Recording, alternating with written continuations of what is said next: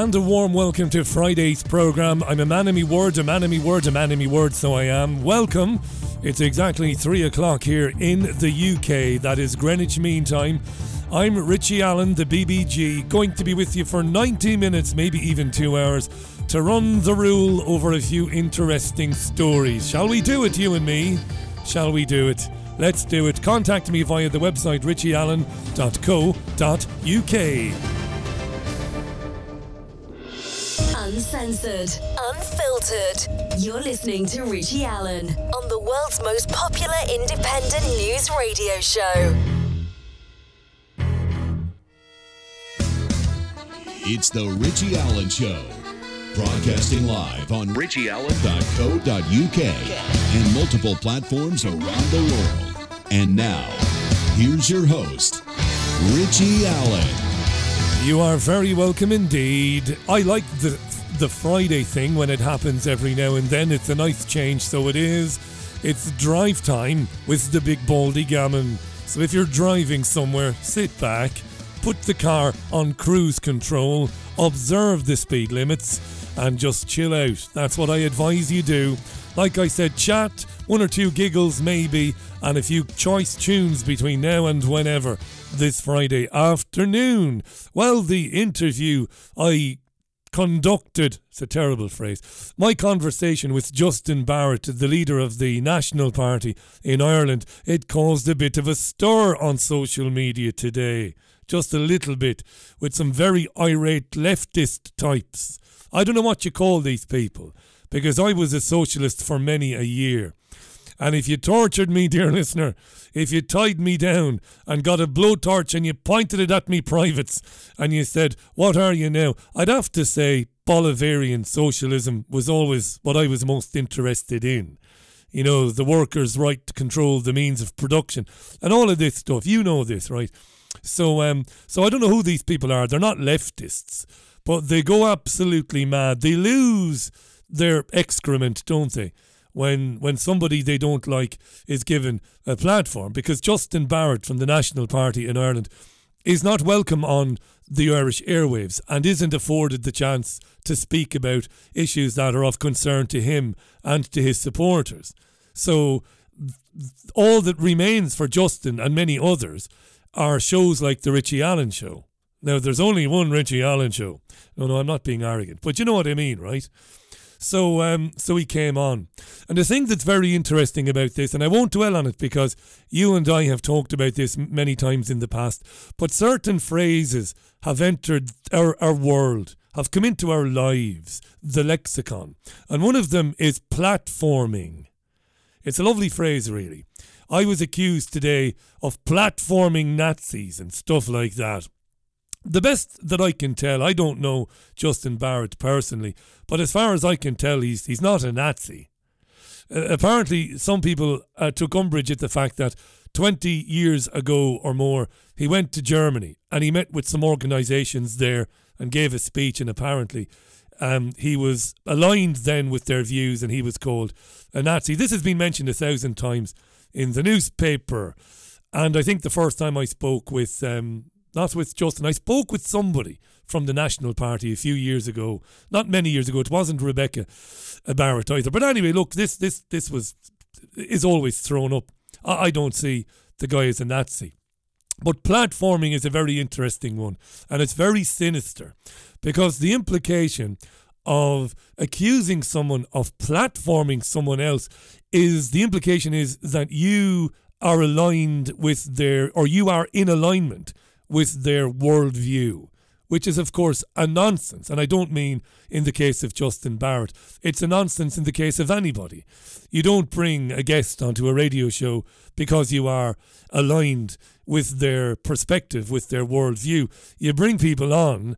In my case, I like to bring people on whose worldview I don't share, as much as I can anyway, and try to have a conversation with them to kind of flesh out why they see things as they do. You never know, you might learn something. And the way it is in Ireland, the Irish government is telling people that all is fine and dandy and rosy in the garden and that everything is hunky-dory. There's nothing to see here. Everything is fine. The country is moving forward. It's wonderful to be a member of the European Union. There isn't any problems with migration. There are no problems at all with housing. And we did the right thing during the pandemic. Sure, didn't we save so many lives? So that's what the Irish government is doing. And the media in Ireland, the mainstream media, is parroting that point of view. There are many, many people in Ireland who don't share that view. They don't believe the government. They certainly don't believe the media. But they don't have anywhere to go and express their opinions, to explain their side of it, to give their side of the story. They just don't. And again, this is why the independent media has grown up initially. And that's what it is we do. I enjoyed speaking with Justin Barrett last night. He made a lot of sense. I don't know what's going on in Ireland. I don't. I know what RTE, the state broadcaster, says. I know what the Irish Times says. I know what the Independent says. And I know what Ireland's commercial radio stations are doing. But I know that most of that is monumental bollocks. I want to hear what people who are challenging the state narrative and the state media narrative, I want to hear them, and hence I had him on. But it's hilarious, this notion of of platforming people. And this, of course, is water off a duck's back to me. But it's meant to do, and it does do, and it will continue to do. It'll scare people away from speaking to, it'll scare content creators away from speaking to the alternative viewpoint, or for listening to those with an alternative viewpoint. And that is exactly what it is meant to do. Don't forget the Tory MP Desmond Swayne being told that he would have the whip removed and he would not be allowed to sit in the Commons as a Conservative Party MP if he ever came back on the Richie Allen Show. Not because of anything I ever said, but because of the guests who came on the programme. He platforms people. It's really strange. If you go on my Twitter, you'll see some of the nonsense. It's funny. It's tragic, really. Because it's an inversion. If you go out of your way to silence and to ban and to keep off the airwaves people who have opinions that you don't agree with, well, you're the fascist. They're not fascist. You're the fascist, really. Look in the mirror, you know. Otherwise, get on to a radio programme like this and challenge these people face to face. I'm quite happy to bring Justin Barrett back on. And not just Justin. This is not about Justin. It just happens to be he's the most recent, I suppose, controversial guest. And very little controversial in what he said to me last night, to be honest. But it's the same for many guests that I've had whose opinions would be considered conservative right of centre, or right wing, basically. Christian conservative, whatever you want to call that. It's the same thing. They scream about them, they call them names, but they'll never appear with them. And this is a funny thing. I've often spoken to friends about mine. I find this fascinating because when I was at uni, I couldn't wait to get into a debate situation with people whose views I either disagreed with or whose views I thought were repugnant. Because you're very self-righteous when you're a student, aren't you? And you find all manner of opinions repugnant. But we never wanted people to be denied the opportunity to explain what it is they believe and how they came to believe that. That's the thing. Yeah, anyway, it's quite funny. It made me laugh today. It is 8.5 minutes past the hour of 3 o'clock. I've loads for you. God, I have loads. I have a bag full of content, dear listener. I have content up to me tits here at BBG Towers in Salford. That's strike number 1, Bolly. You said you wouldn't swear. Are you laughing at the United States going into meltdown, the government, and going public and claiming that China now is using spy balloons in its airspace? Are you laughing your backsides off?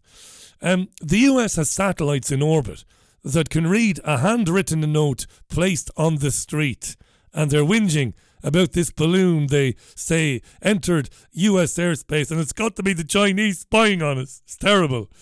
The Chinese say it's a wayward weather device. Of course it is. They're all at it, of course, every single one of them. What's the big deal about this? I can't figure it out. Tell me, share with me if you know. And do you remember that Egypt who turned up to Windsor Castle with the crossbow? Remember? He walked up to a protection officer with a crossbow and informed him that he was here to kill the late Queen Elizabeth II. Remember that? That dipstick. Imagine that, you've got a crossbow and you go to a protection officer. How are you? Yeah, not too bad yourself. I'm grand. Where's the Queen? Why do you want to know? I'm here to kill her. With this crossbow. He's pleaded guilty to a charge under the Treason Act.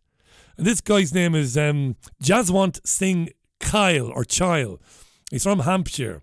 He was arrested on Christmas Day 2 years ago, 2021, 1.5 years ago, whatever, when Elizabeth, the Queen at the time, was living at Windsor because of the COVID. She was sequestered, she was isolated, right?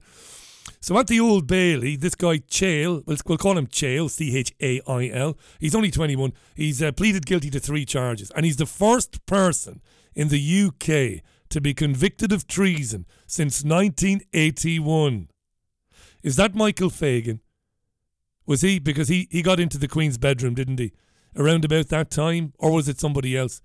Michael Fagan got into the Queen's bedroom, sat on the end of the bed and had a bit of a chinwag with her until he was led away and sent to a padded cell.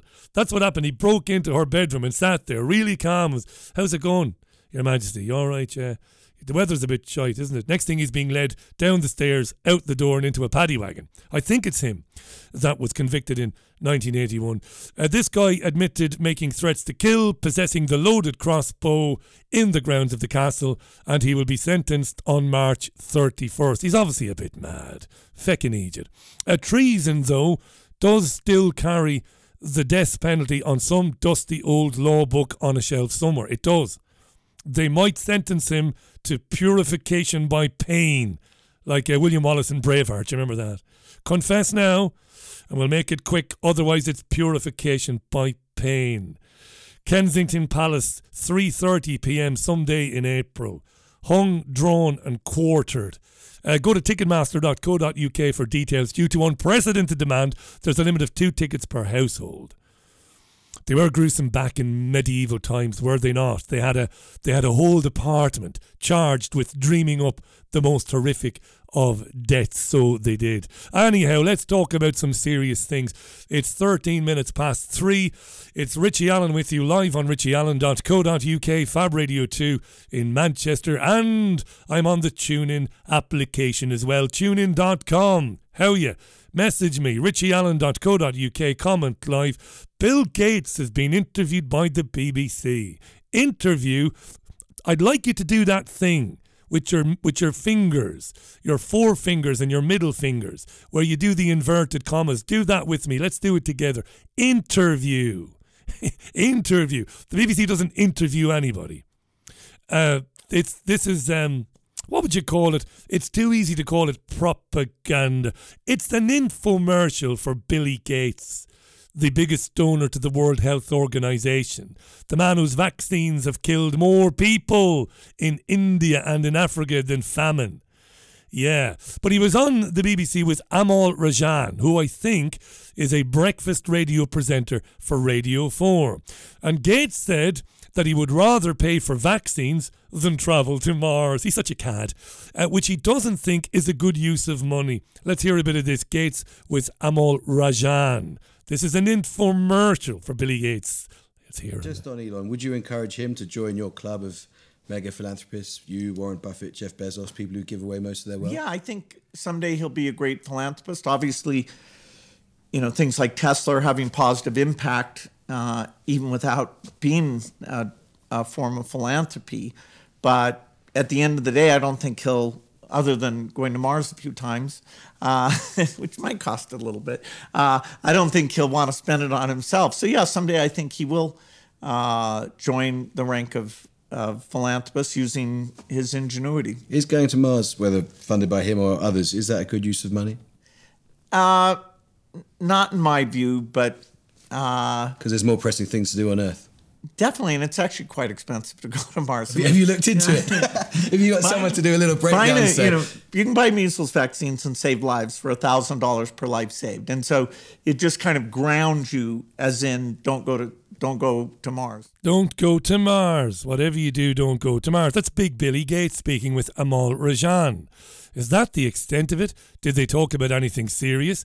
Let's have a listen. Here's a bit more of it for you. Who made you God? I'm not God. Who made you God? That's a question.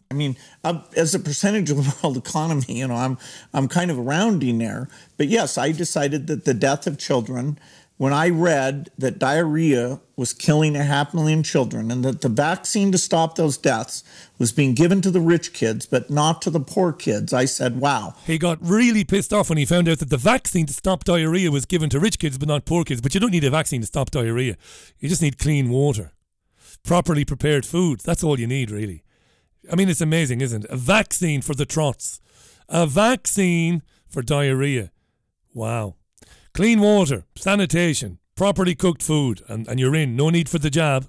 Now I know the area of inequity, most of my money will go on. During the pandemic, Gates became the subject of countless conspiracy theories.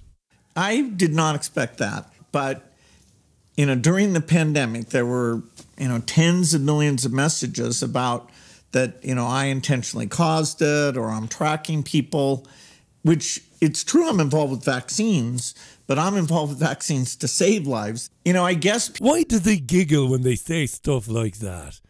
It's not a point in a sentence where you would giggle. I'm involved with vaccines, but I'm involved to save lives, not to take lives. And right in the middle of that, he giggles like a little girl. Anyway. People are looking for the boogeyman behind the curtain, the oversimplistic explanation that its malevolence is a lot easier to understand than biology. Greta Thunberg credits her Asperger's as her special power. What's your special power? This is some interview. This is a BBC Radio 4 presenter speaking to Bill Gates, whose vaccines have killed people in every country they have been distributed, and that is not conspiracy theory. A guy who donates more money to the World Health Organization than anybody else. A man who has basically purchased academia in the United Kingdom. He basically owns our Ivy League universities, the research departments. There are better things to talk about with that shitweasel than asking him about conspiracy theories, nudge, nudge, wink, wink, and going to Mars. And do you think Elon will spend money for the good of humanity just like you? This is piss, isn't it? It is piss dressed up as journalism. Defining whether somebody's on the Asperger spectrum is a pretty vague thing, but, my ability to concentrate... He laughs again. My ability to concentrate is very high. And when I was young, it was weirdly high, to memorize things and, try out my thinking, which made science and math super interesting. And then I discovered software and was able to throw all my energy into that. He's such a lying bastard, Gates, isn't he? Gates imagines that we've forgotten about the antitrust lawsuits in the United States in the 1980s and 1990s. He thinks we are thick-eens or jack-eens, that we don't remember that his software was basically shit. It still is. And that anti-competitive, I'm not going to get into that. We know how disgusting this man is. Bill Gates getting an easy ride from the BBC in an infomercial disguised as journalism. No questions whatsoever from Amal Rajan. Bill, how many people have your vaccines killed in India and Africa? Bill, how many deaths do you think have occurred as a direct consequence of the COVID mRNA jabs? Please, Bill, do you have any idea? Do you really want to spread vaccines and food so that people cannot refuse them, Bill? Really? Bill, have you ever actually had sex? Are those really your children, you gormless geek? Those are the questions, dear listener, that you'd want to be asking someone like Billy Gates, right? At least I would anyway. It's 19 minutes past the hour, Friday the 3rd of February 2023. The BBG with you, drive time. I'll get a traffic update from the Skycopter in 3 minutes. The Skycopter. That's the ambition for the Richie Allen Show. John Farnham's You Are the Voice, back with your comments in a moment. John Farnham, You're the Voice on your Richie Allen Show. 24 minutes past 3 o'clock. The weekend is here. Are you excited? What are you doing this weekend, dear listener? Yo, shy talk you. What are you doing? I'm going to see Crystal Palace at Old Trafford tomorrow, United Palace. That's my weekend, really. Looking forward to that. 3 o'clock kickoff. We'll talk a little bit about football a bit later on in the programme, but not about the game itself, so don't panic. Don't switch off, please. We won't be talking about tactics or results or any of that old shite. Steve, thank you for the link. He says Bill Gates and the world's elite do not vaccinate their own children. And Steve has posted a link making this claim. The problem with these stories, Steve, is nobody can be sure or nobody can know for certain whether Bill Gates and his ex-wife Melinda in fact vaccinate their children or not. I would imagine they don't, so I'm not being contrary here, Steve, but people make these claims and it's really clickbait stuff on clickbait websites pertaining to be, pretending to be news websites. Remember that awful fool at the People's Voice? It's one of the biggest regrets in my life, ever meeting a guy called Sean Adel, a British Iranian kid who's who was largely responsible for the failure of the People's Voice in London. A real shit gibbon. I said shit weasel earlier on. He was a shit gibbon, this Adel guy. He's making a fortune out of doing this with a website I'm not going to name, making wild claims about Bill Gates and others because people will naturally click on them. And this, every click means money for shit gibbons like Sean Adel and his husband, whose name I can't remember. Dreadful people. And that's this. I'm not getting into it because we're happy today, but this is the problem I have, not just with the indie media, but with the consumers of it. We need to be a bit more discerning. Steve, I would guess that Gates, if he's in the know about the dangers of vaccines, I guess they probably didn't jab their children, but nobody knows for sure, you see. The only people who will know are Gates, his ex-wife, and the family doctor. And thank you to Stuart for sending me a link to an article in the Daily Mail, which was published today. And I didn't see this, so this is brand new. It's John Eli, the senior health reporter for the Mail Online. John Eli. This is mad stuff. This is mad stuff. Let me read the headline. The headline on its own is very funny indeed, so it is now. Let me read the headline now. You won't believe it now, so you won't. It says exclusive, it says. Womb transplants for trans women are very likely in the near future, claim top fertility experts. So here's how world first op would be carried out. Fuck off. No, Brian, it's real, the headline. Womb transplants for trans women very likely in the near future, claim top fertility experts. And there is a story on the Mail Online explaining how it would happen. Fuck off. No, I'm telling you. Absolutely. Absolutely. It's a procedure that infertile women around the world are already getting. And they've figured out a way. And I can't get into this because I haven't read it, but there's all sorts of graphics. If you want to read more about this, first of all, don't do it when I'm talking to you, you rude bastard. Wait till the programme is over to do it. But womb transplants for trans women. A trans woman is gibberish. A trans woman is a man.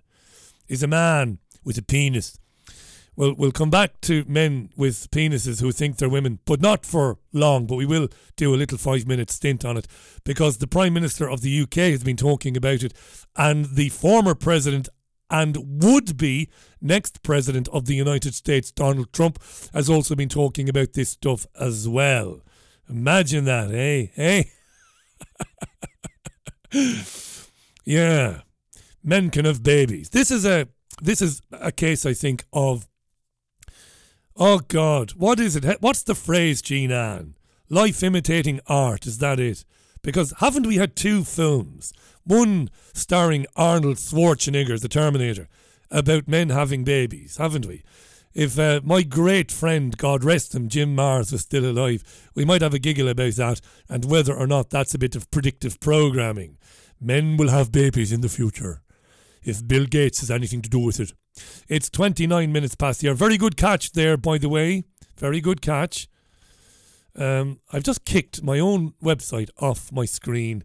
I need to reload it again because there were several comments, including one from Kelly Mayer. How you doing, Kelly?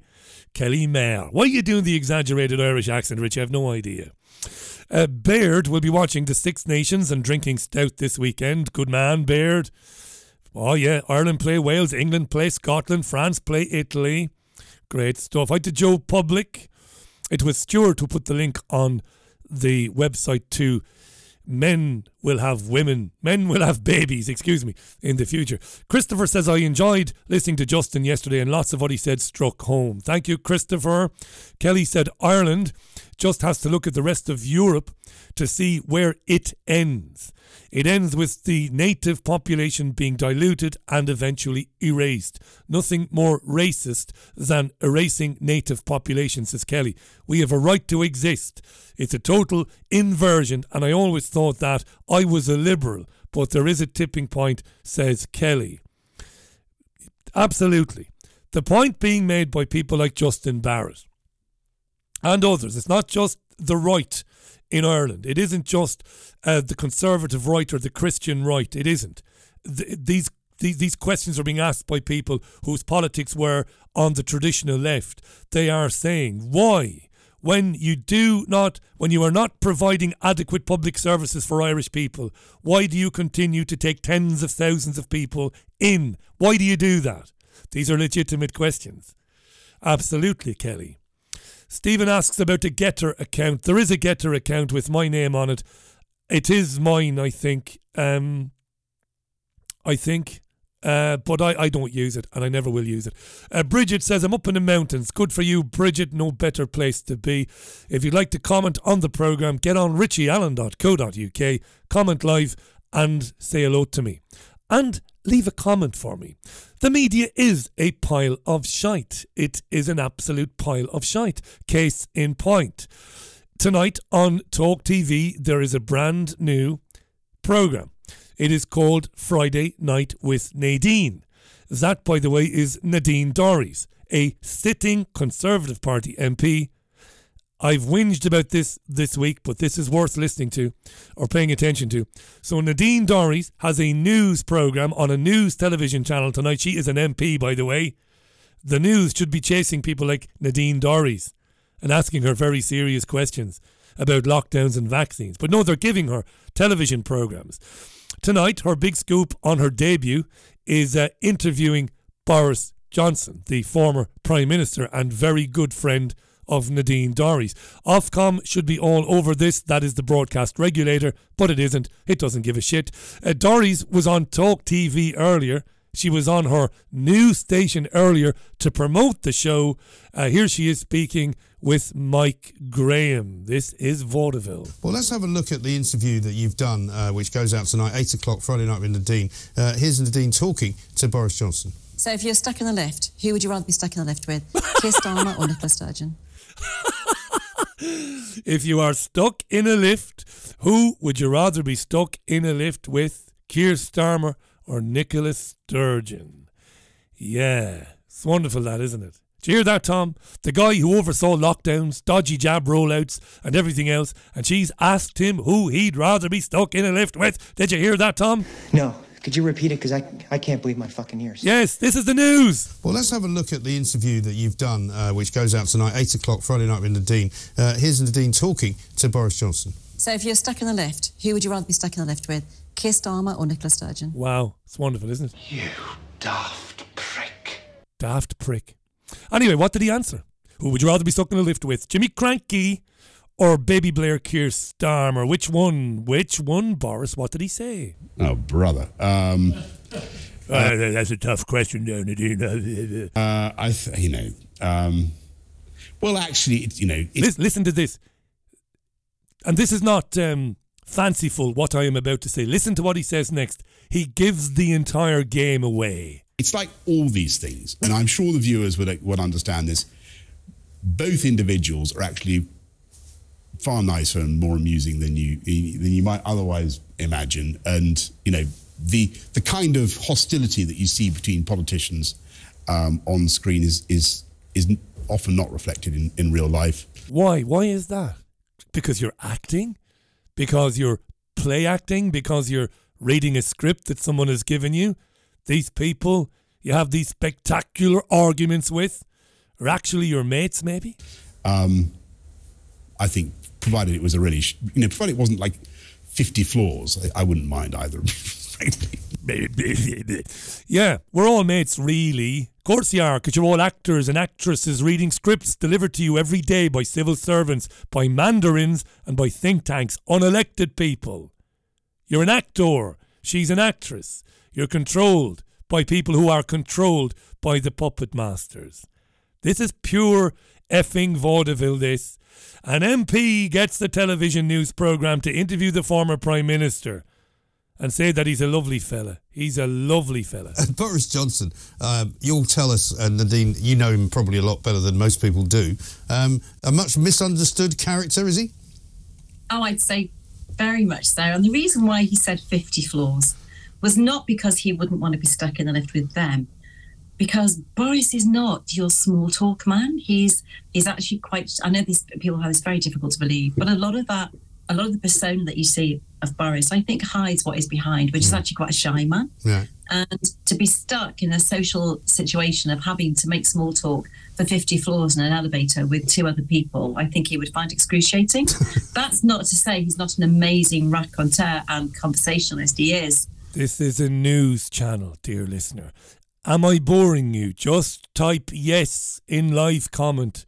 This is a news channel tasked with holding these bastards to account. Not only can they not do that, but they are giving them their own programmes where they fucking interview one another and talk about how nice they are. This is astonishing. But yeah, I think that's the reason why he would die at the prospect of 50 floors, because he's not the man that he's made out to be.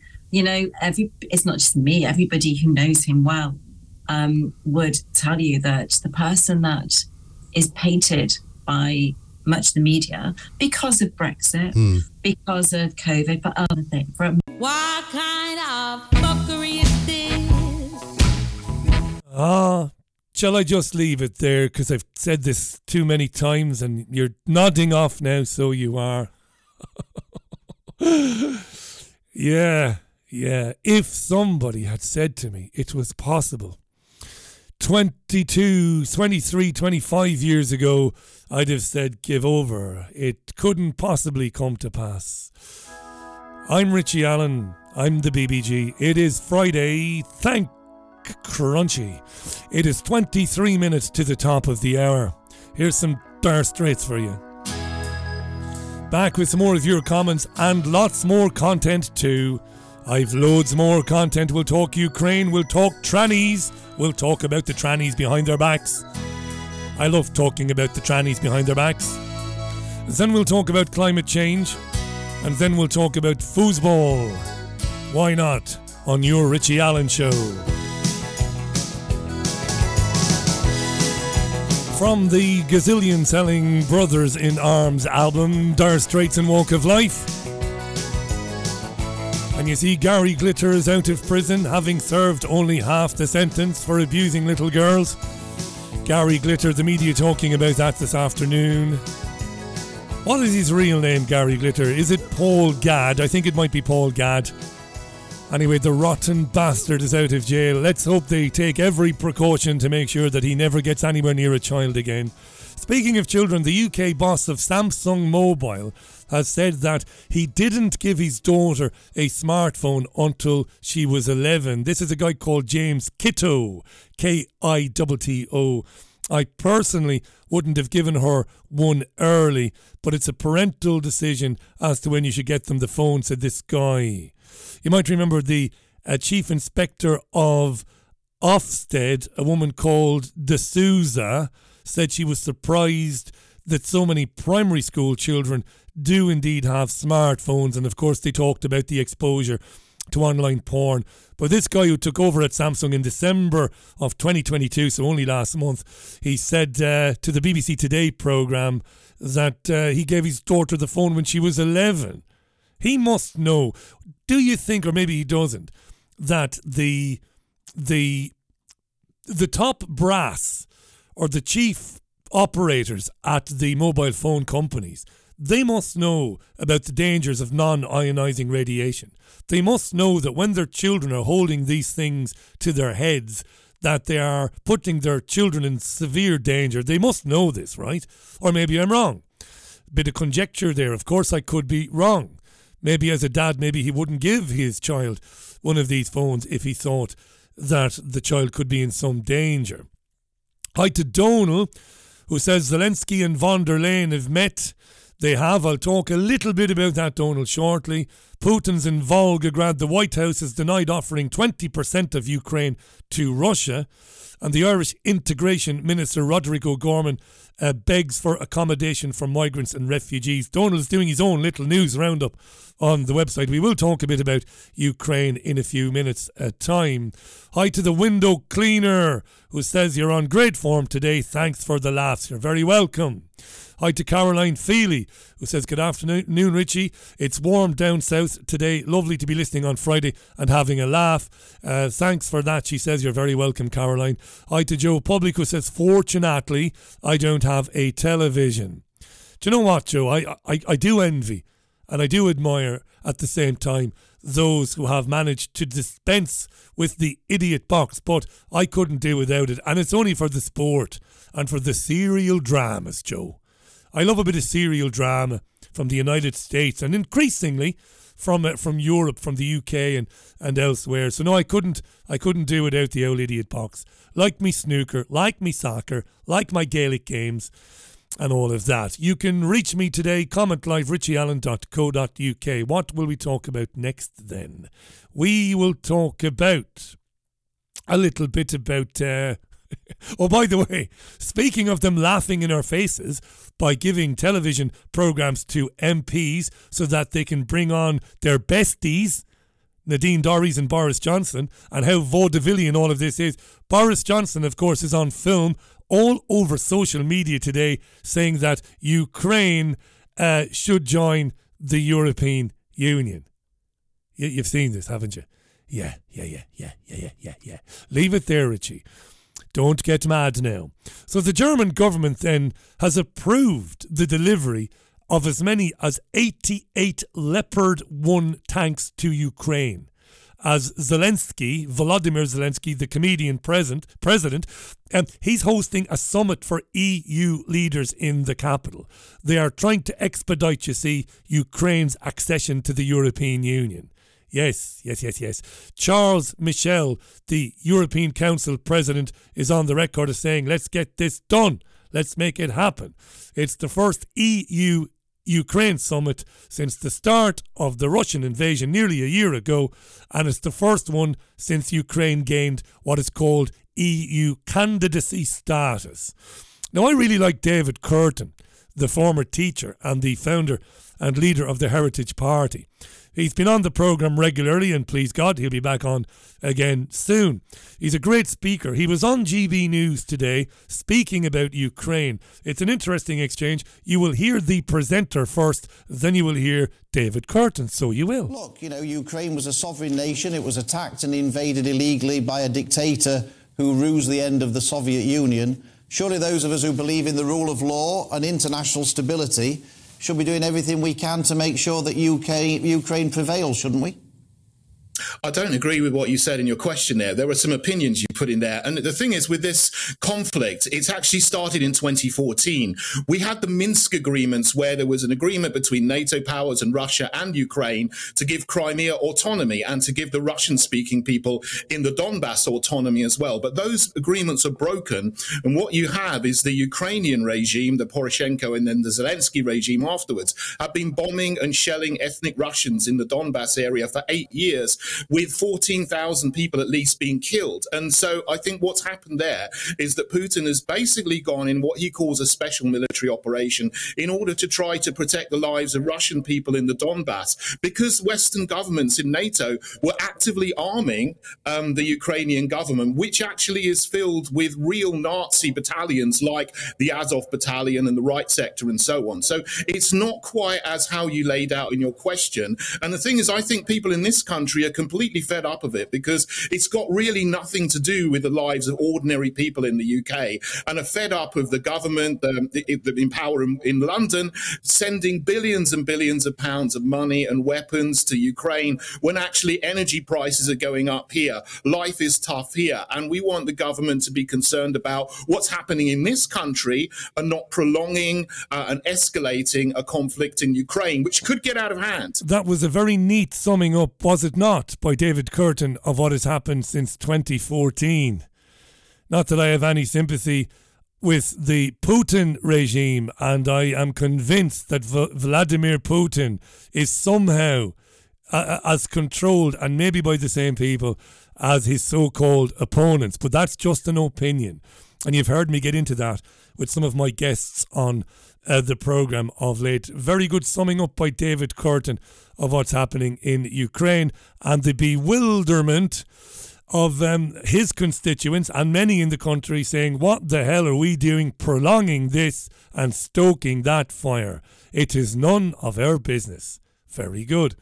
And I mentioned these European Union officials are in or have been in Kiev or however they pronounce it, and they are saying that Ukraine's future is inside the European Union. They haven't given a timeline for the accession, but let's make it happen was the comment, the enthusiastic comment by the European Council President Charles Michel. In France they won't say Charles, you see, they will say Charles Michel. He said the EU would continue to support Ukraine in any way that it can. Michel said 18 billion euro of financial aid for Ukraine had already been lined up for 2023. This is the reason, or one of the reasons, that Victoria Nuland, working for the US State Department, enacted the coup in Ukraine to get rid of Yanukovych in 2014. Because that was the plan all along by the globalist corporations behind the creation of the European Union. Why was the European Union created? It was created because the global corporations and petrochemical companies, they weren't getting their own way when every country was kind of sovereign. I'm not saying entirely sovereign. But when you had to deal with 26, 27 individual governments, that made things pretty difficult. But if you could get all of those governments, all of those countries to sign up to a European Union where you would have where you would have a collective fiscal policy, a collective trade policy, where every country who was signed up had to go along with whatever was decided in Brussels, well, that was manna from heaven for the corporations. Why do they want Ukraine to join the European Union? To rape it, to pillage it, and to plunder it. To throw billions and billions of euros of loans from the European Central Bank into Ukraine, to default the country, to bankrupt the country, and then to go in there and to pick it apart. To pick apart its water, its forestries, its utilities, everything. Rape it. It's like a swarm of locusts, or indeed it's like a shoal of piranha. That is what the European Union is. It's a shit-gibbon of an organisation. Now, that was a very, I suppose, simplistic explanation of what the European Union is, but it's exactly what it is. If you don't believe me, see Greece, see Spain, see Portugal, see Italy, and see Ireland. It is 10 minutes to 4 o'clock. Enough of the ranting now, you big baldy bollocks. Okay, I'll have to remember to stop ranting. Here's how I feel about trans women, which is, again, it's a misnomer, it's gibberish. And I mean it from the bottom of my heart. I'm a kind-hearted old lefty. I couldn't care less what people think of themselves. I don't care. It doesn't offend my eyes. It doesn't harm me in any way if a man chooses to live as a woman. I support the freedom of every person on the planet to live as they feel comfortable. And if you want, and I'm sure you're the same, would you call me by this name? Yes, of course I will. Empathy, not empathy, sympathy, of course. And that's how I feel about this. Where we have problems is when spaces that were reserved exclusively for biological women are violated by men who think they are women when in fact they are not. And I won't get into that in great detail because you've heard me say this before. but it's very topical, of course. Rishi Sunak gave an interview to Piers Morgan on his Talk TV programme last night. Interview again in inverted commas. Do it with me together.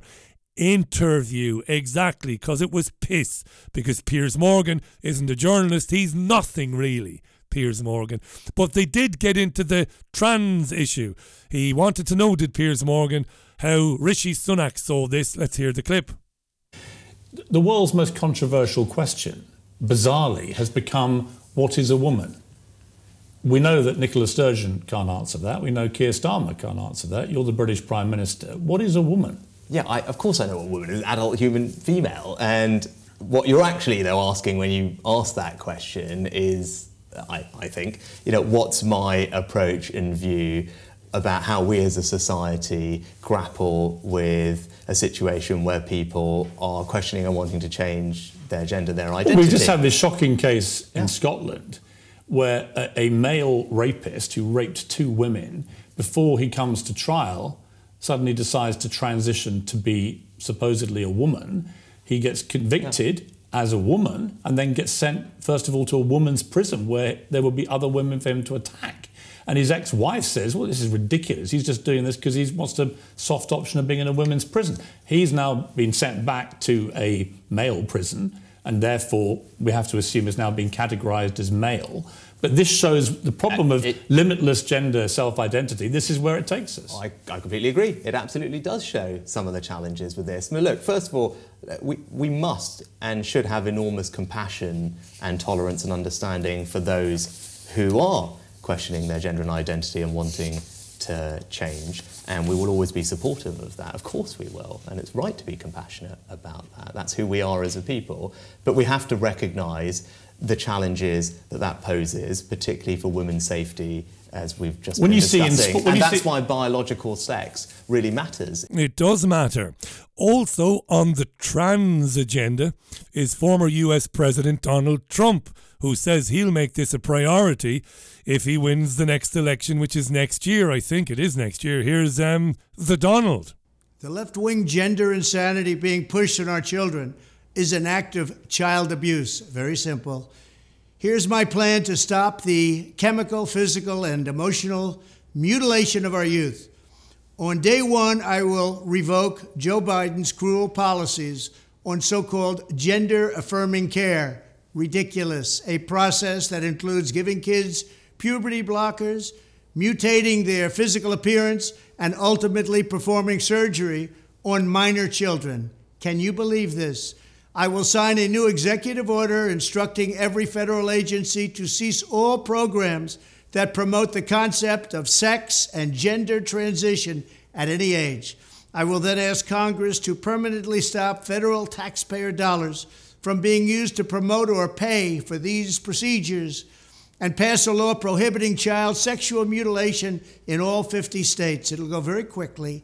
I will declare that any hospital or healthcare provider that participates in the chemical or physical mutilation of minor youth will no longer meet federal health and safety standards for Medicaid and Medicare and will be terminated from the program immediately.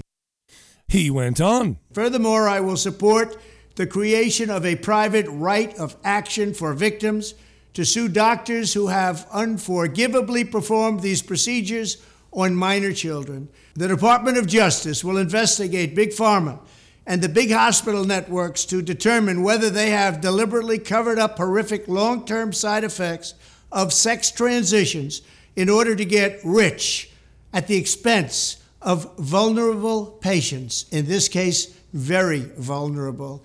We will also investigate whether Big Pharma or others have illegally marketed hormones and puberty blockers which are in no way licensed or approved for this use.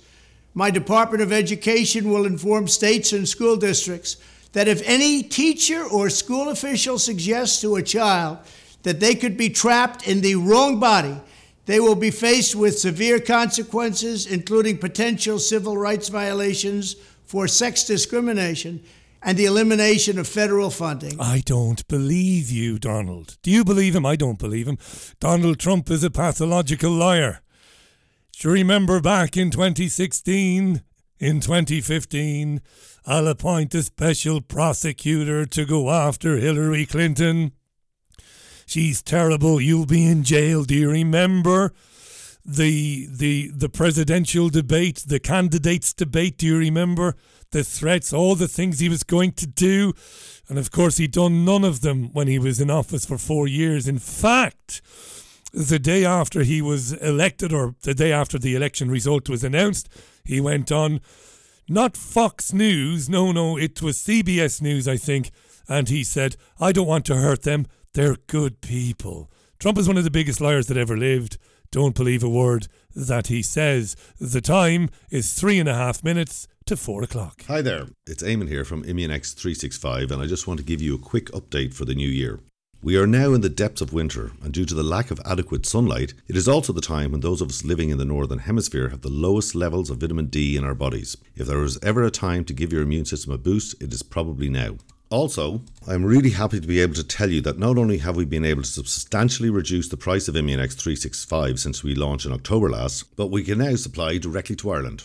For details of how each of the supplements in Immunex 365 are formulated to work together and protect you from colds, flu and other respiratory diseases this winter, just head over to immunex365.co.uk. Ask not what the BBG can do for you, but what you can do for the BBG. Support The Richie Allen Show now at richieallen.co.uk. Yeah, nearly 2 minutes to 4 o'clock. It is Richie Allen with you, Friday, unusually, in lieu of me not being around on Monday. I'm enjoying it.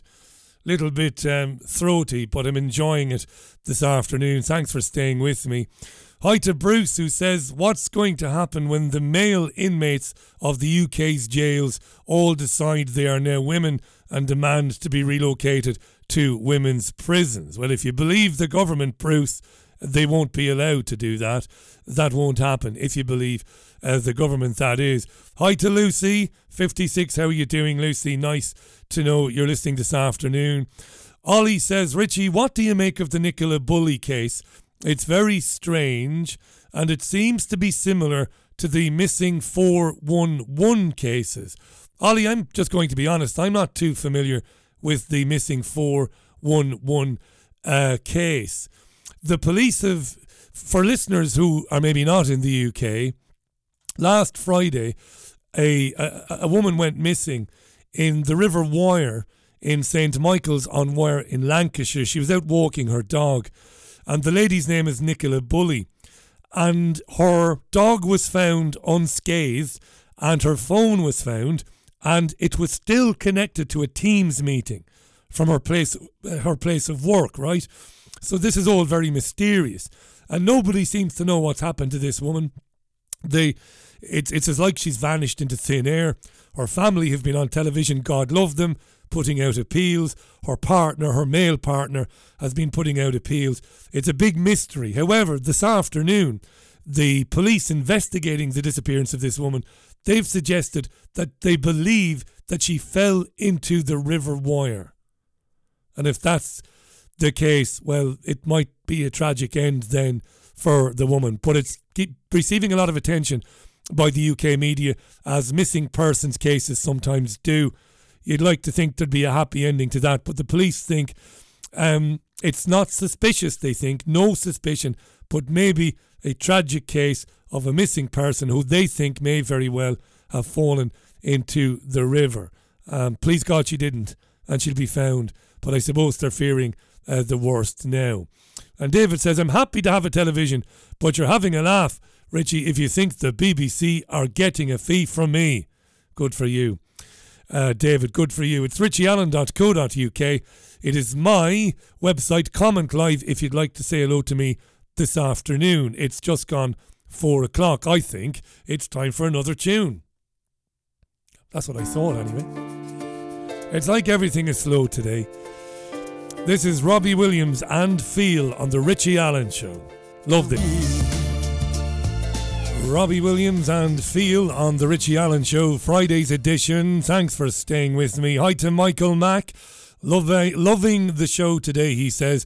There's a relaxed feel to it. It's a tonic. Thank you, Michael. And Urban Fox, or Wayne, says he's read a book called The Shocking History of the European Union, which lays out in great detail how the founding fathers of the EU were former Nazis, some of which were involved and profited from the Holocaust. They did this with the cooperation of the US, following the exact blueprint drawn up before the end of the war. That is true. There is also a book called The Nazi Roots of the Brussels EU, and I've interviewed the authors of the book over the years, way back before the referendum. All of that is true. The globalists, if you want to give them that very cliched name, they supported the Nazis. They envisaged a Europe controlled by Hitler, who would be controlled by them. And they would carve up, of course, the minerals, the resources and everything else. That is absolutely right. We've talked about that for so long over the years. But of course, since the COVID scam, we haven't gotten into it as much. And I suppose you wonder, is there any point in getting into it, you know? And Joe came back to say on Trump, he says a lot of good things, but does or did none of them.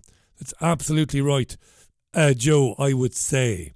It is approaching 6 minutes past 4. Let's listen to this. Climate change is obviously, I think you and I would probably agree, is going to be the next big thing. It's a big thing already.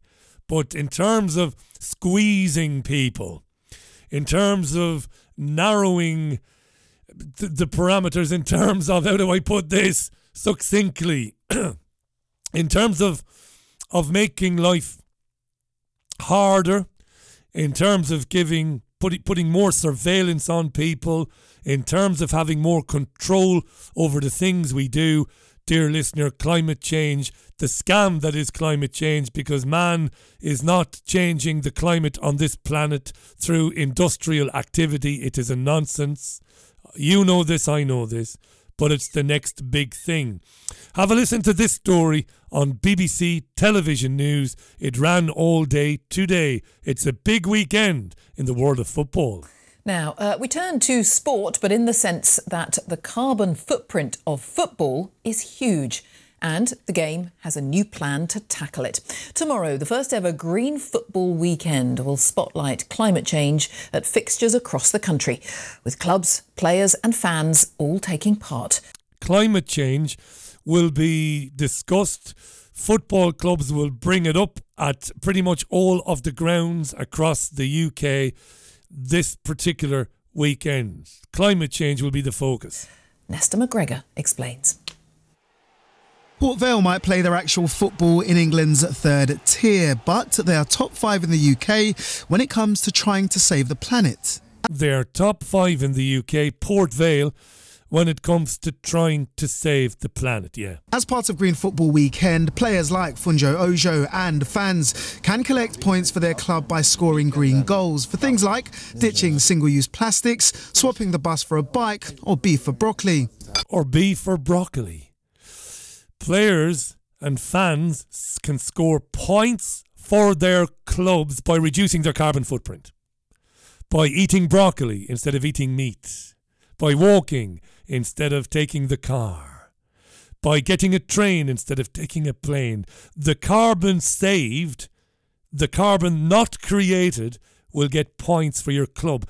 Can you see how easily this then transfers over to the individual going about his or her daily life or lives?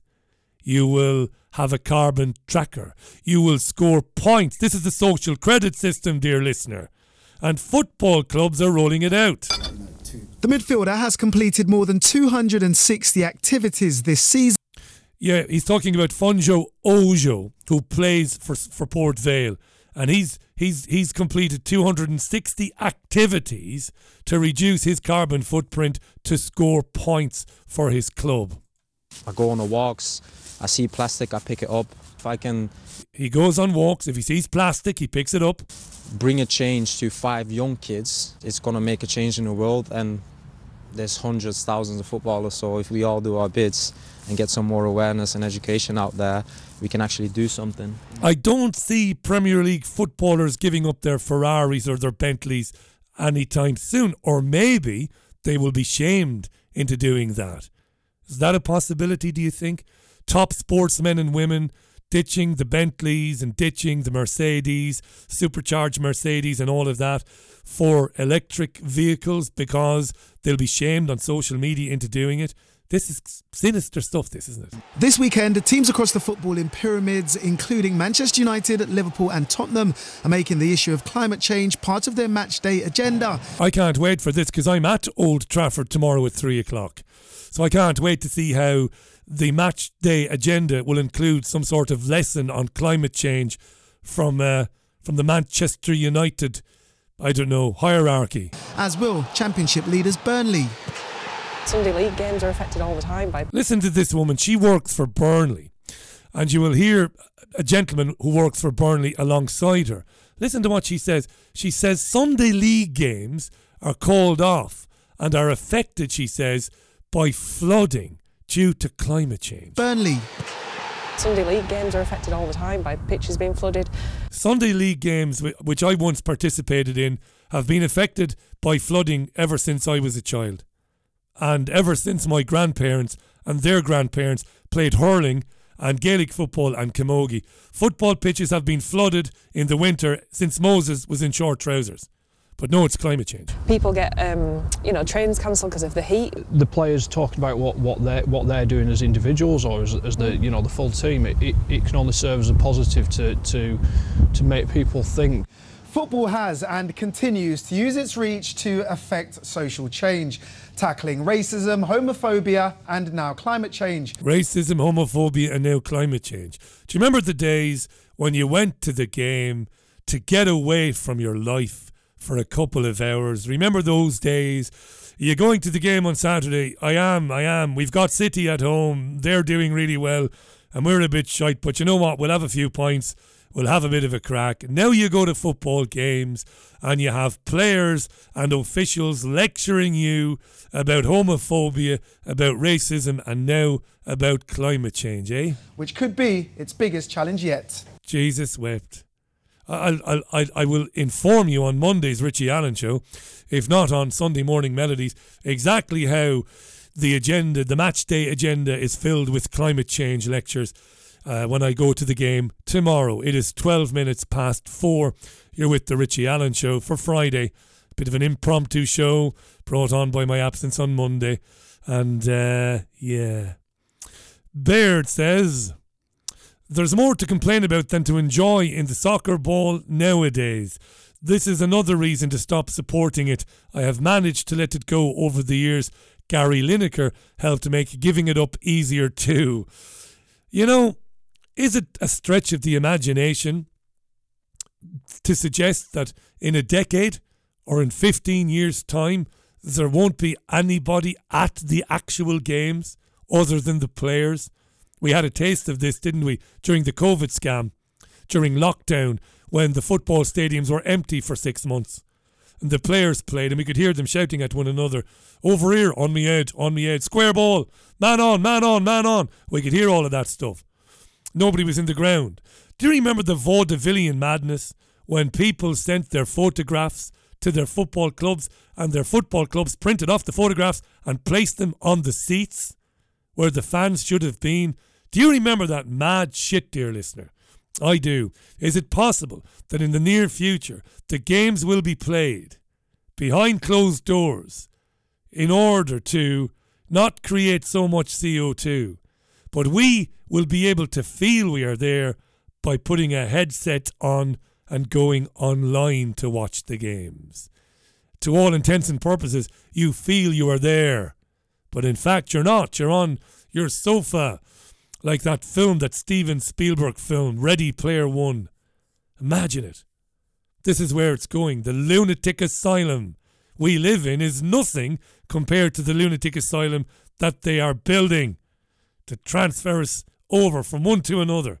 This crazy, technocratic, lunatic, mad future way of living, where everything you do is tracked, traced and controlled, where you get points for being a good citizen, points which enable you to do certain things. You get a carbon allowance. My God. Heather says, who's in Dubai. Hi, Heather. Why was the lady who went missing, why was her dog's harness removed?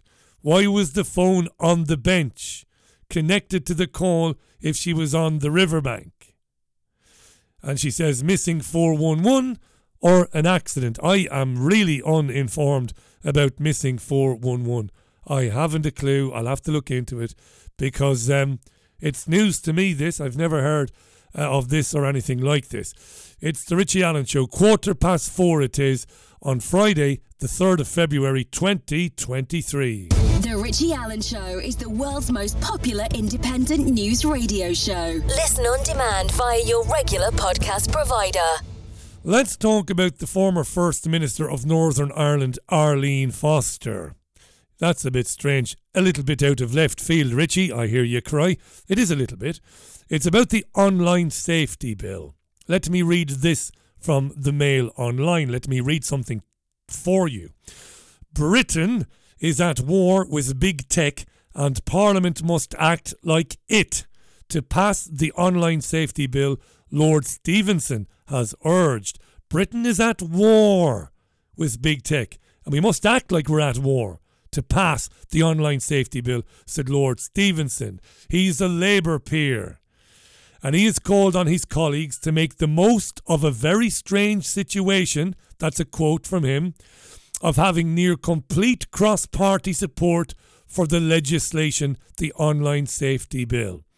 He paid tribute to teenager Molly Russell, who took her own life after being... this is not the article now. This is me ad-libbing here. He paid tribute to teenager Molly Russell, and I'm ad-libbing. She's the girl who took her own life and had seen a lot of material about suicide online, okay? And then the Mail says, and other victims of online harms, he, Lord Stevenson, encouraged them to minimise dissent and to work together to ensure the legislation was delivered in time. He was speaking at the House of Lords during the bill's second reading on Wednesday. He said, now that is a big ask.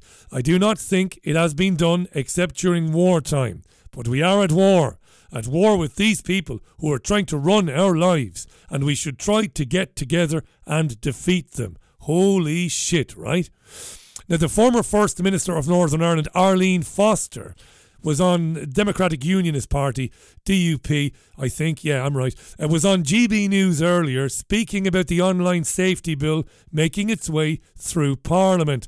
Let's hear Arlene Foster. And everyone will remember the very, very sad case of Molly Russell, who was bombarded by a social media platform with very harmful posts, and sadly she took her own life. And even after she passed away, her account was still being bombarded with very harmful imaging.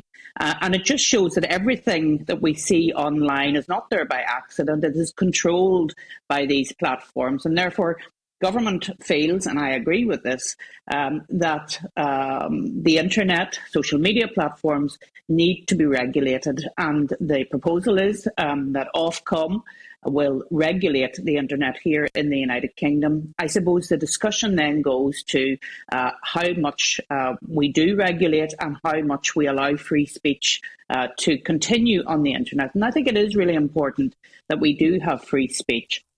But once that line is overstepped in relation to children's safety, in relation to committing criminal offences, then I think government has to act. They don't care about children seeing suicide material online. By they, I mean the totalitarian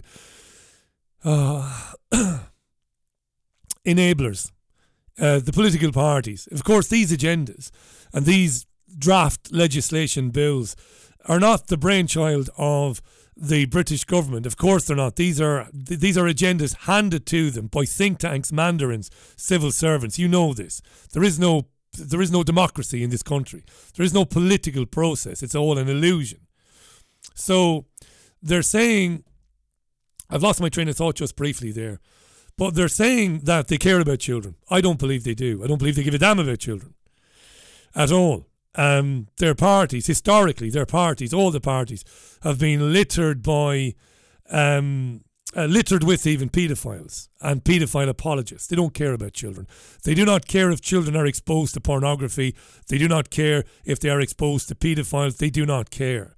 They are using this threat that children are unsafe online to take down material that they believe basically pulls back the lid and reveals just how things are really run.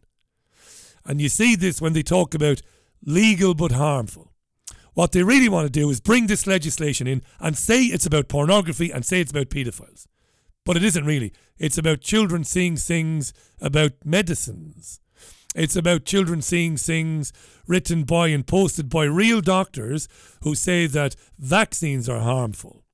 That mRNA vaccine, say it for me, research and development are unnecessary, that they represent a danger to humanity.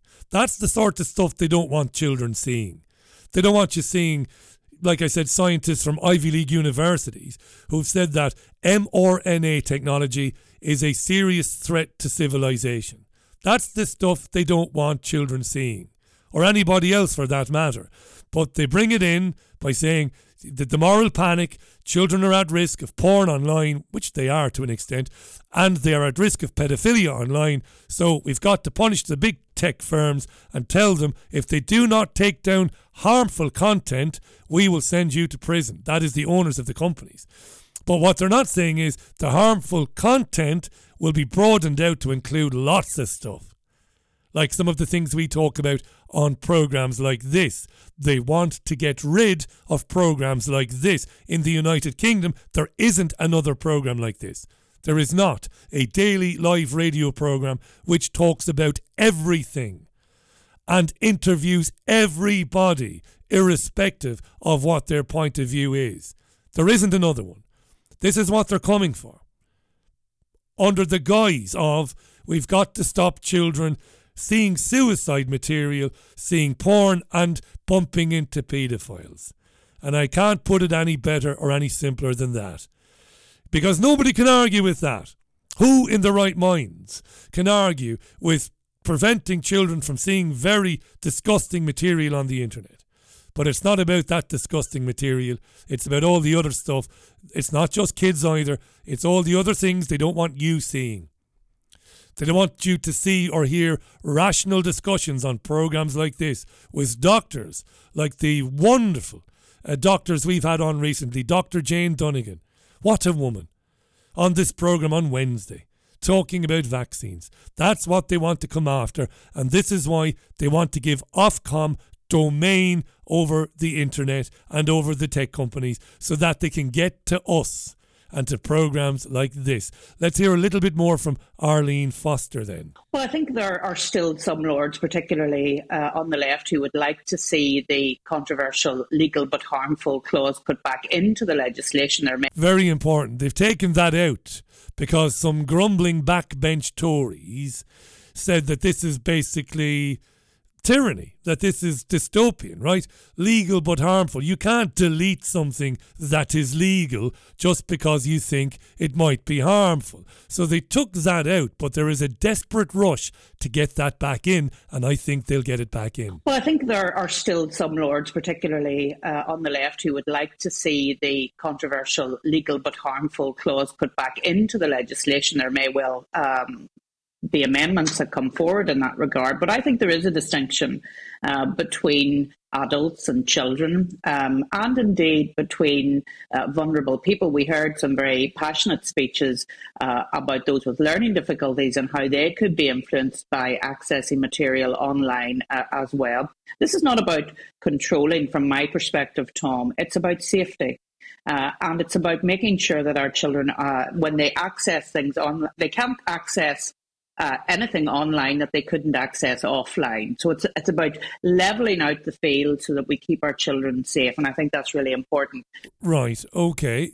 Anything else from her? I think there was something else. Likewise, I think it's important that We are able to access information if we want to online.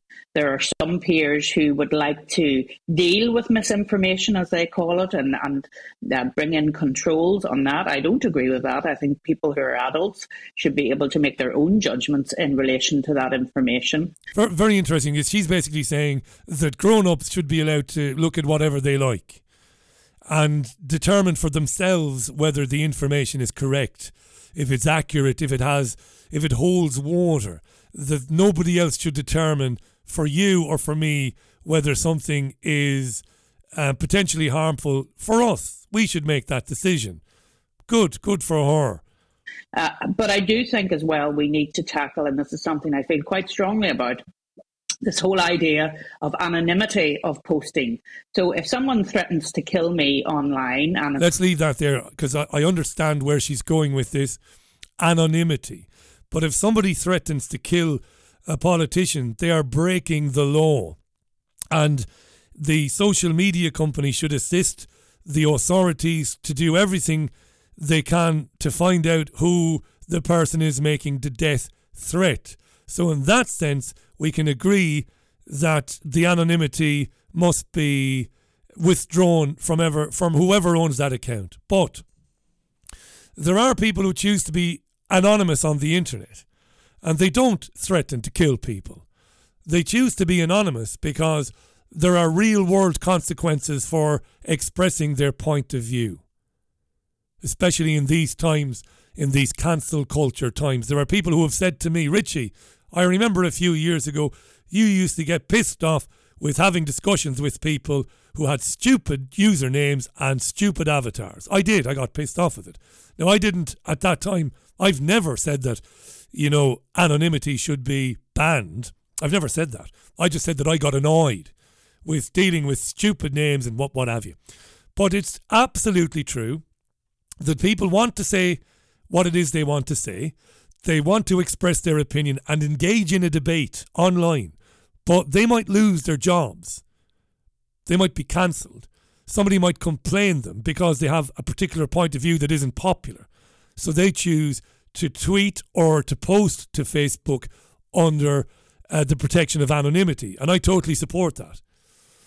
Arlene Foster is thinking of herself, you see. Some Republican threatened to kill me and blah, blah, blah. Yeah, he's an idiot. We should find out who he is and he should be dealt with. But as for the rest of us, some of us need to tweet, and not me, of course. There's no going back for me. But some people do need to tweet anonymously because if they don't, it could have real world consequences for them, as I said. It is 27 minutes past the hour. I'm going to stay on with you for a bit longer. I was going to finish at 4:30, so I was, but I'll stay on a little bit longer because I do have 2 more news stories to do, so it might end up being a bit longer in the edit later on. Anywho, but it gives me the chance to take a tune so I can catch my breath and have a drink of water, of agua sin gas. I did pick up 1 or 2 phrases during my time in España with El Frogo Tremendo. This is KC and the Sunshine Band and Give It Up from 1983.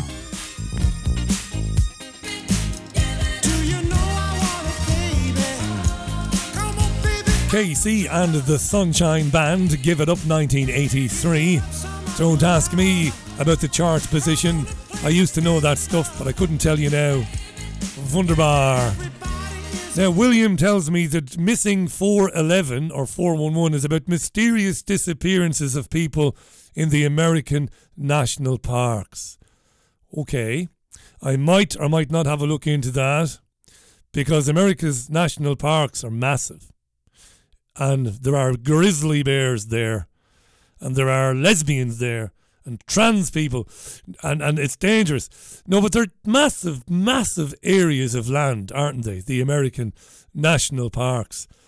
I'll have a look into it then. Bruce says, Richie, on the plus side, the overpaid players will be replaced by artificial intelligence computer-generated matches. The future looks bright, says Bruce. I'm going to play that song tomorrow. The future looks bright, so the future's so bright, I've got to wear shades. Got to wear shades. David says Arlene Foster oversaw the renewable heat incentive cash for ash scandal that came to light in 2016, reportedly costing the public purse £500 million. She cannot be trusted, says David. David, amen. None of them can. Hi to Claire. How you doing, Claire, in County Leitrim? If I'm wrong, Claire, tell me to feck off. She says, can they not just feck off with their climate bull crap? Why does this nonsense have to permeate every aspect of daily life, including recreation? I really wish people would start to push back finally.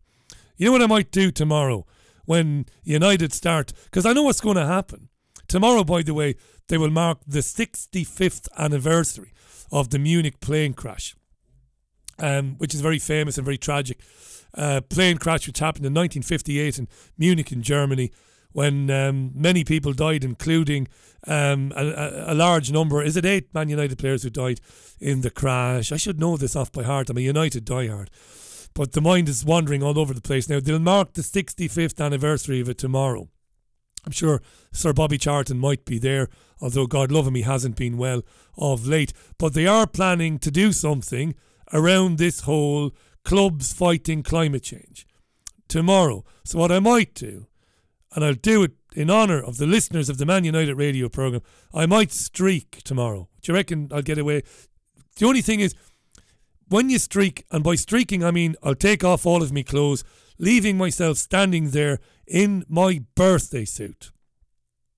And then you've got to quickly run down the steps of the stand, hurl yourself over the advertising hoarding, and then run as fast as you can around the pitch before the stewards inevitably catch you. Now, I think I'd be able to stay away from the stewards probably for a record amount of time. I'd probably break the record. Remember Erica Rowe all those years ago? Speaking of the Six Nations, Erica Rowe, she streaked at Twickenham. She was gorgeous. Absolutely gorgeous. You see, I would bring streaking to its knees, because I'm not gorgeous. I think if you're going to streak, you should be gorgeous. I'm in great shape, mind. And I have, a reasonable sized tallywhacker. So if I was to hurl myself over the hoardings in protest at this climate bullshit, I'd need some people to take. Somebody would grab it with their smartphone. Somebody would manage to film it and put it out there. What do you reckon, dear listener? Will I do it? The only thing is, of course, I'll be barred for life from Old Trafford. And, and I don't want to be barred for life from Old Trafford. Hi to Steph, who says, went to the dentist today. Reading the news screen, we were advised to walk or cycle to the dentist. Could be fun if we have an extraction, says Steph. Love your show, she says, and your rants. Thank you, Steph. And Stu, who's Dan Sath in sunny Essex, he says, great show today, Richie. A big hello from sunny Essex. Thank you very much. And Michael says, I'd love to know the level of impact the rainbow laces made. Remember the rainbow laces, which footballers wore to show solidarity with the LGBT plus community, which I have spent years. Leif Erikson, if he was still alive, couldn't locate the country or the piece of land where this LGBT community is. Christopher Columbus, if we dragged him back from the grave, couldn't find the LGBT plus community. Where is it? Is it an island? Is it a peninsula?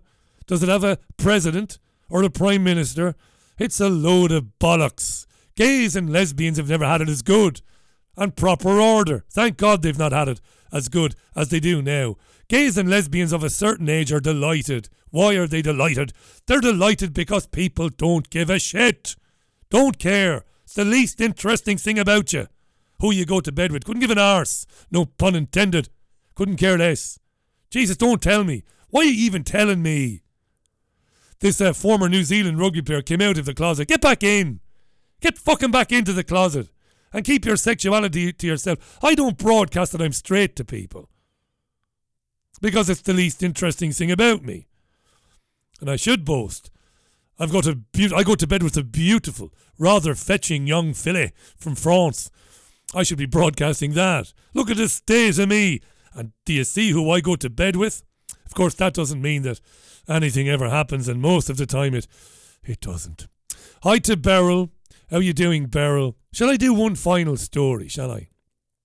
Let me do one final story. Scale, the penultimate scale. Jesus Christ.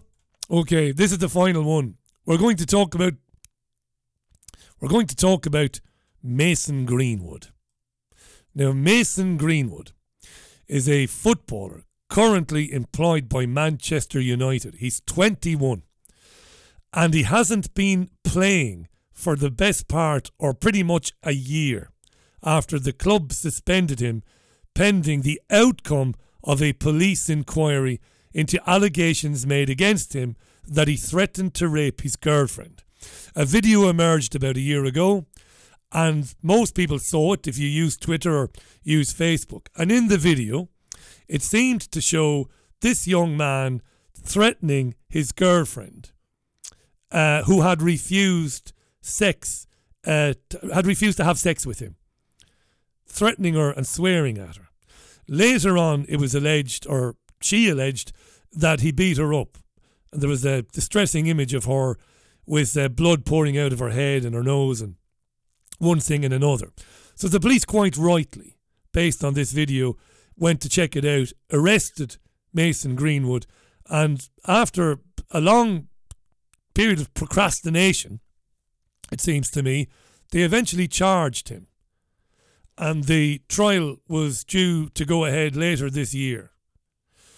But yesterday, or late yesterday afternoon, I think, the Crown Prosecution Service came out and said that they wouldn't be proceeding with the case, that new evidence had come to light, and key witnesses were basically withdrawing and wouldn't be testifying in any court case. So the internet's gone mad, of course, and the virtue signallers are jumping out from every corner, out from behind every bush, screaming at this man. He should never play football ever again. United fans have been on news programmes today screaming that the guy should never play football again, and if he plays for United again, they're going to tear up their season tickets and all the rest of that. It's interesting, this. Why is it interesting, Richie? Because we spend a lot of time talking about cancel culture and this, the attempts by certain groups of people to destroy the lives of people, not temporarily, but forever, if they step over a line, if they offend, or if they commit certain crimes. What do you think of it, Richie? Can I get that out of the way? If he was the man in the video, and it seems that he was, it's terrible, really. I mean, what else can you say about that? I can tell you with a straight face, I'm not saying this for a laugh. Many an occasion in the 20 years we've been together, many is probably stretching it, but on occasion, when I've been amorous, the future missus has said, I'm not up for it. What happens then? Two options. Cold shower or top shelf magazine, retire to a quiet room. I'm not saying that to be funny. Those are your options. Fair enough, love. Maybe tomorrow, maybe the day after. You don't threaten a woman, and you don't beat a woman up because she's refused to have sex with you. If he's done that, it's abominable. There's no context that justifies it. But I think people like Marilyn Hawes from Freedom from Abuse, who was on the programme the other night, I think Gail Dines, the English academic working in Boston, they're doing a lot of work around the violent pornography that young men have been watching for years and the impact it might be having on their minds. And this week it emerged that a very large survey, the very first one of its time, revealed that a lot of young men and women, in fact more than half, kind of expect sex to be rough. This is mad shit, this, really, when you think about it. This is a genuine survey. The BBC reported on this. Don't ask me to tell you now who led the study, but I did report on it last week, didn't I? So they've said that younger folks think that roughness is pretty normal and kind of to be expected during sexual encounters. That's staggering stuff, really. Am I offering, I know there are women listening to this, so please don't misunderstand me. Am I offering an excuse to the young lad, to the man? He's not a young lad, he's a man, he's a 21-year-old man. No, I am not. At all. But I wonder if these things are becoming more commonplace. I want sex. Well, I don't. Well, you're effing going to give it to me or else. I wonder if that's becoming more common in society. What do you do with this guy, Mason Greenwood? Let's listen to Jim White. He's a famous football writer. He was on LBC with Nick Ferrari this morning and had this to say. Sure, I've only lifted the wrong fader. Let's try that again. Jim White on LBC today with the correct fader elevated. There's a difference between pressing charges and being innocent, as you know, Nick. And the problem that United have is that those allegations, those video allegations, have been so widespread that for them to stand by him just looks very, very difficult. I can't see how they can. Now, listen, they're conducting their own process, they say. Surely in the last year, they will have worked out where he stands in those allegations. I think what that process means is where they stand legally about his contract. And the problem they've got, Nick, is that they are a club that requires large amounts of commercial support from backers, from sponsors. And how will that look if they are standing by someone with these allegations still hanging over him? Even if the Crown Prosecution Service aren't going ahead, I can't see how they can reconcile that. Help me with something, Jim. I'm not a United fan. I am cursed with following the pride of the East Midlands. That would be Leicester City, the fabulous Foxes. So I'm not that familiar with United. How good a player was he? Or is he, I should say? Superb. No question. He is a real talent, a generation-defining talent. He's only 21. And, you know, United are, at the moment, peculiarly short of players of his capability in his position. He's a man who finishes goals, the greatest requirement in a football team. Yeah. So, yes, it would be terribly easy to put him in. Now, listen, it's interesting, this. There is another Premier League footballer whose club has stood by him while charges are being investigated and plays every week. He's not named. Everyone knows who he is. Wherever he goes, he gets booed. So there's another club standing by someone in these circumstances. Where I think the Greenwood case is different is the real kind of the depth of those allegations. That video that did the rounds was so appalling that I cannot see how United can step back from that. Yeah, it was pretty shit, the video. But it's also emerged, the police said, didn't they, that new facts have come to light. That's exactly what they said. And it's also been acknowledged that during the last 6, 8, 9 months, Mason Greenwood, this footballer who, like the press guy, the sports writer said, is a generation-defining talent. He's ludicrously talented. Not that it should... Maybe I shouldn't mention that again because it doesn't really matter, really. I genuinely don't care if he ever plays for United again or not. That's where I am on this.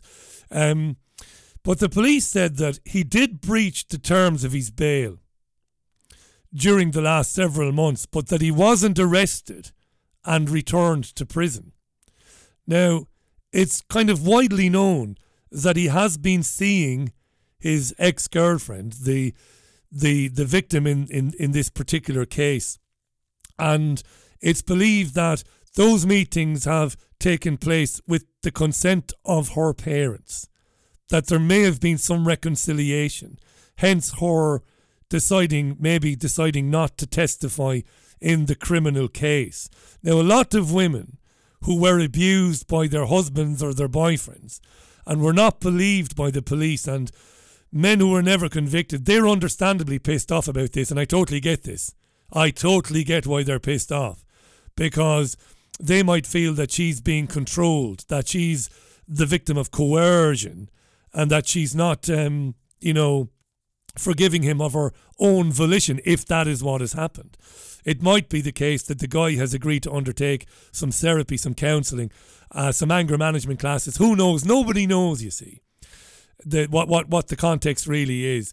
But I'm always fascinated by the media, not just social media, the leap to permanently destroy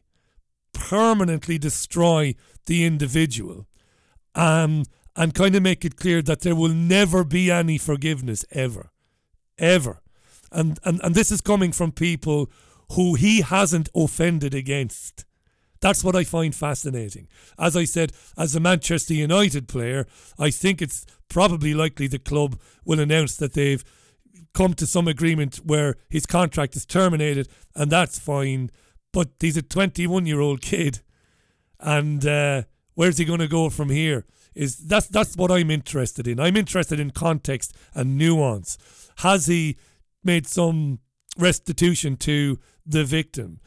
Are they speaking and on terms? Is he getting help? Is he genuinely remorseful for the appalling video?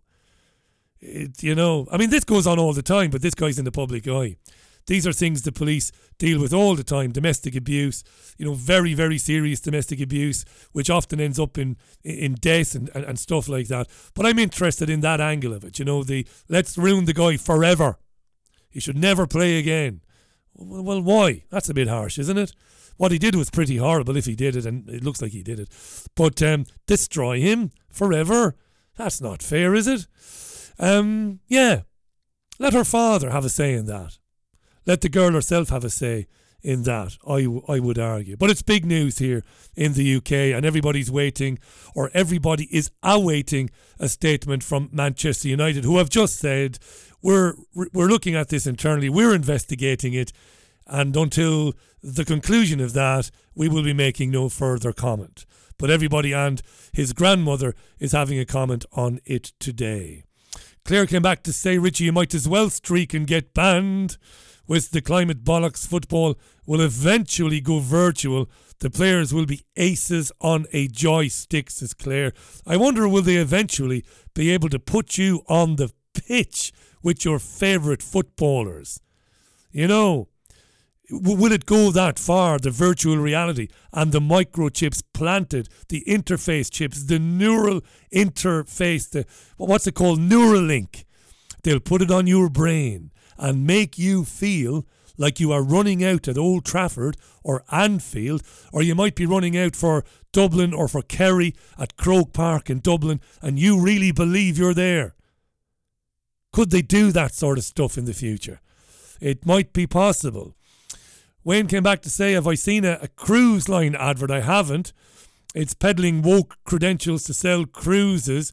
The ad mentions being responsible by not having the lights on deck all night. The thought of paying a fortune for a cruise, going on deck and falling overboard because the bloody lights are out doesn't encourage me to buy a ticket, says Wayne. Nor me, Wayne. Nor me, pal. Wow. And Heather came back to say about the missing 411 or 411 case phenomenon in the national parks of the United States. They're not normal missing people, Richie. Search and rescue teams find no tracks of or no scent of these missing persons, even when their belongings or shoes are found.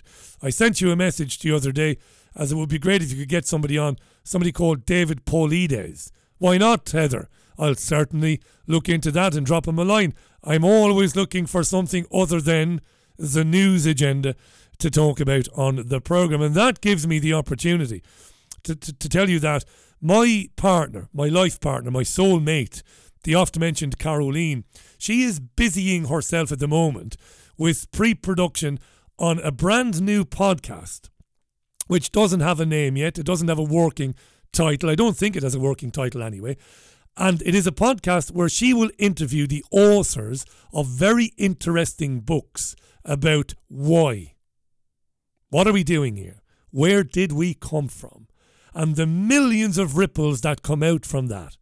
She's really excited about it. She's about to begin scheduling people to come on it, I believe. And it won't be long. I reckon it'll be a few weeks. I reckon probably by late March, very early April. Spring probably. Very early spring at the latest. She'll be ready to go. I reckon, not to put too much pressure on her.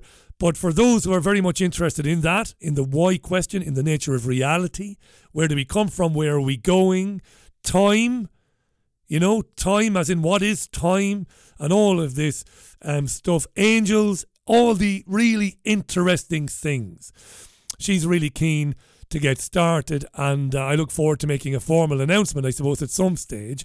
It will go straight online when she's done it every week, and then probably once during the week I will play it or replay it after a Richie Allen Show episode. So that's good, isn't it? We're excited about that here at BBG Towers. Everybody's excited, even the Golden Retriever and the German Shepherd. There you go. And Jean Ann is a wise woman. Jean Ann Crowley, the thespian, the journalist, the writer, is very good, and playwright. She's a great lady, is Jean Ann.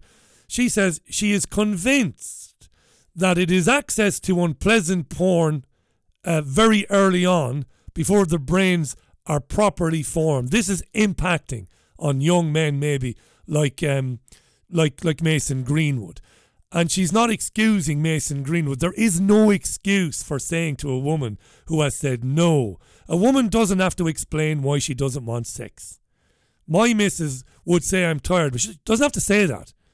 She doesn't have to tell me that she's tired. No explanation necessary. I don't want to have sex right now. Fair enough. And if she was here, she would say, yes, it has happened. And Richie says, fair enough. And most men will say, fair enough. Might be a bit frustrated, because when we're amorous, aren't we? We're excited. And she says no, not often, but she would say no, fair enough. So to threaten her and then allegedly to later on beat her up is horrendous. And something has to be done about that, about him. It has to be stopped. He has to be helped. He must make restitution to his victim, even if she forgives him and even if she sees a possible future for the two of them. It is terribly wrong and it must be addressed. But let's destroy the man, let's wreck him, let's label him forevermore, that's crap, that, isn't it? And yet we often talk, or we don't often talk, but we have talked or spoken on the show about there is one crime that we never, ever, ever, ever forgive.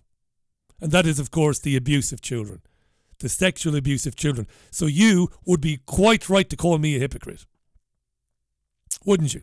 You'd be quite right to say, Richie, you wouldn't be talking about rehabilitation for the pedo. No, but I would say that the paedophile cannot be in prison forever. Right? The ones sharing the images. Dirty bastards, right? Sick feckers. Horrible. You've got to get them away from children. At the bare minimum. Never be around children ever again. But they can't spend all their lives in jail. What do we do with them? We won't get into that now because we don't have any time. And we have discussed that or this particular issue on the radio show in the past. That is just about it for me for this Friday. I hung in there for the 2 hours. Are you proud of me? Can I just say this? I know times are tough for people, but if you haven't supported the Richie Allen Show in the past, and if you are in a position to do so, please support it. It is an enormous undertaking by me to deliver this 5 days a week, the 4 live news radio shows and the music show on Sunday. It is incredible. I mean, just today, I've brought you a editorial filled program with 18 pieces of audio which had to be edited, which had to be sourced, with a script to accompany them. I've been at it since basically 6:30 this morning. It's hard work. It's very expensive to put it on. If you haven't supported the show before, please do go to richieallen.co.uk. There is a support tab, bank account and Patreon. Help out if you can. Times are tough. If you can't, don't worry about it. Keep listening to the programme and keep letting others know that it exists. I enjoyed chatting with you today. Thank you so much. Back on Sunday morning with Sunday Morning Melodies at 10 o'clock UK time. And I'll be back on Monday with the other show. That's the Richie Allen Show, returns on Monday at 5 o'clock. I will be with you on Monday. I'm closing out with the Waterboys. Yeah, I'm delighted I did the 2 hours now. This will repeat for a few hours and it'll be on the podcast, all the various podcast providers. It'll be on there very soon as well. So share it if you find it. Have a great weekend. Enjoy yourselves. Look after yourselves and one another. Speak Sunday. Bye from the BBG. Bye now.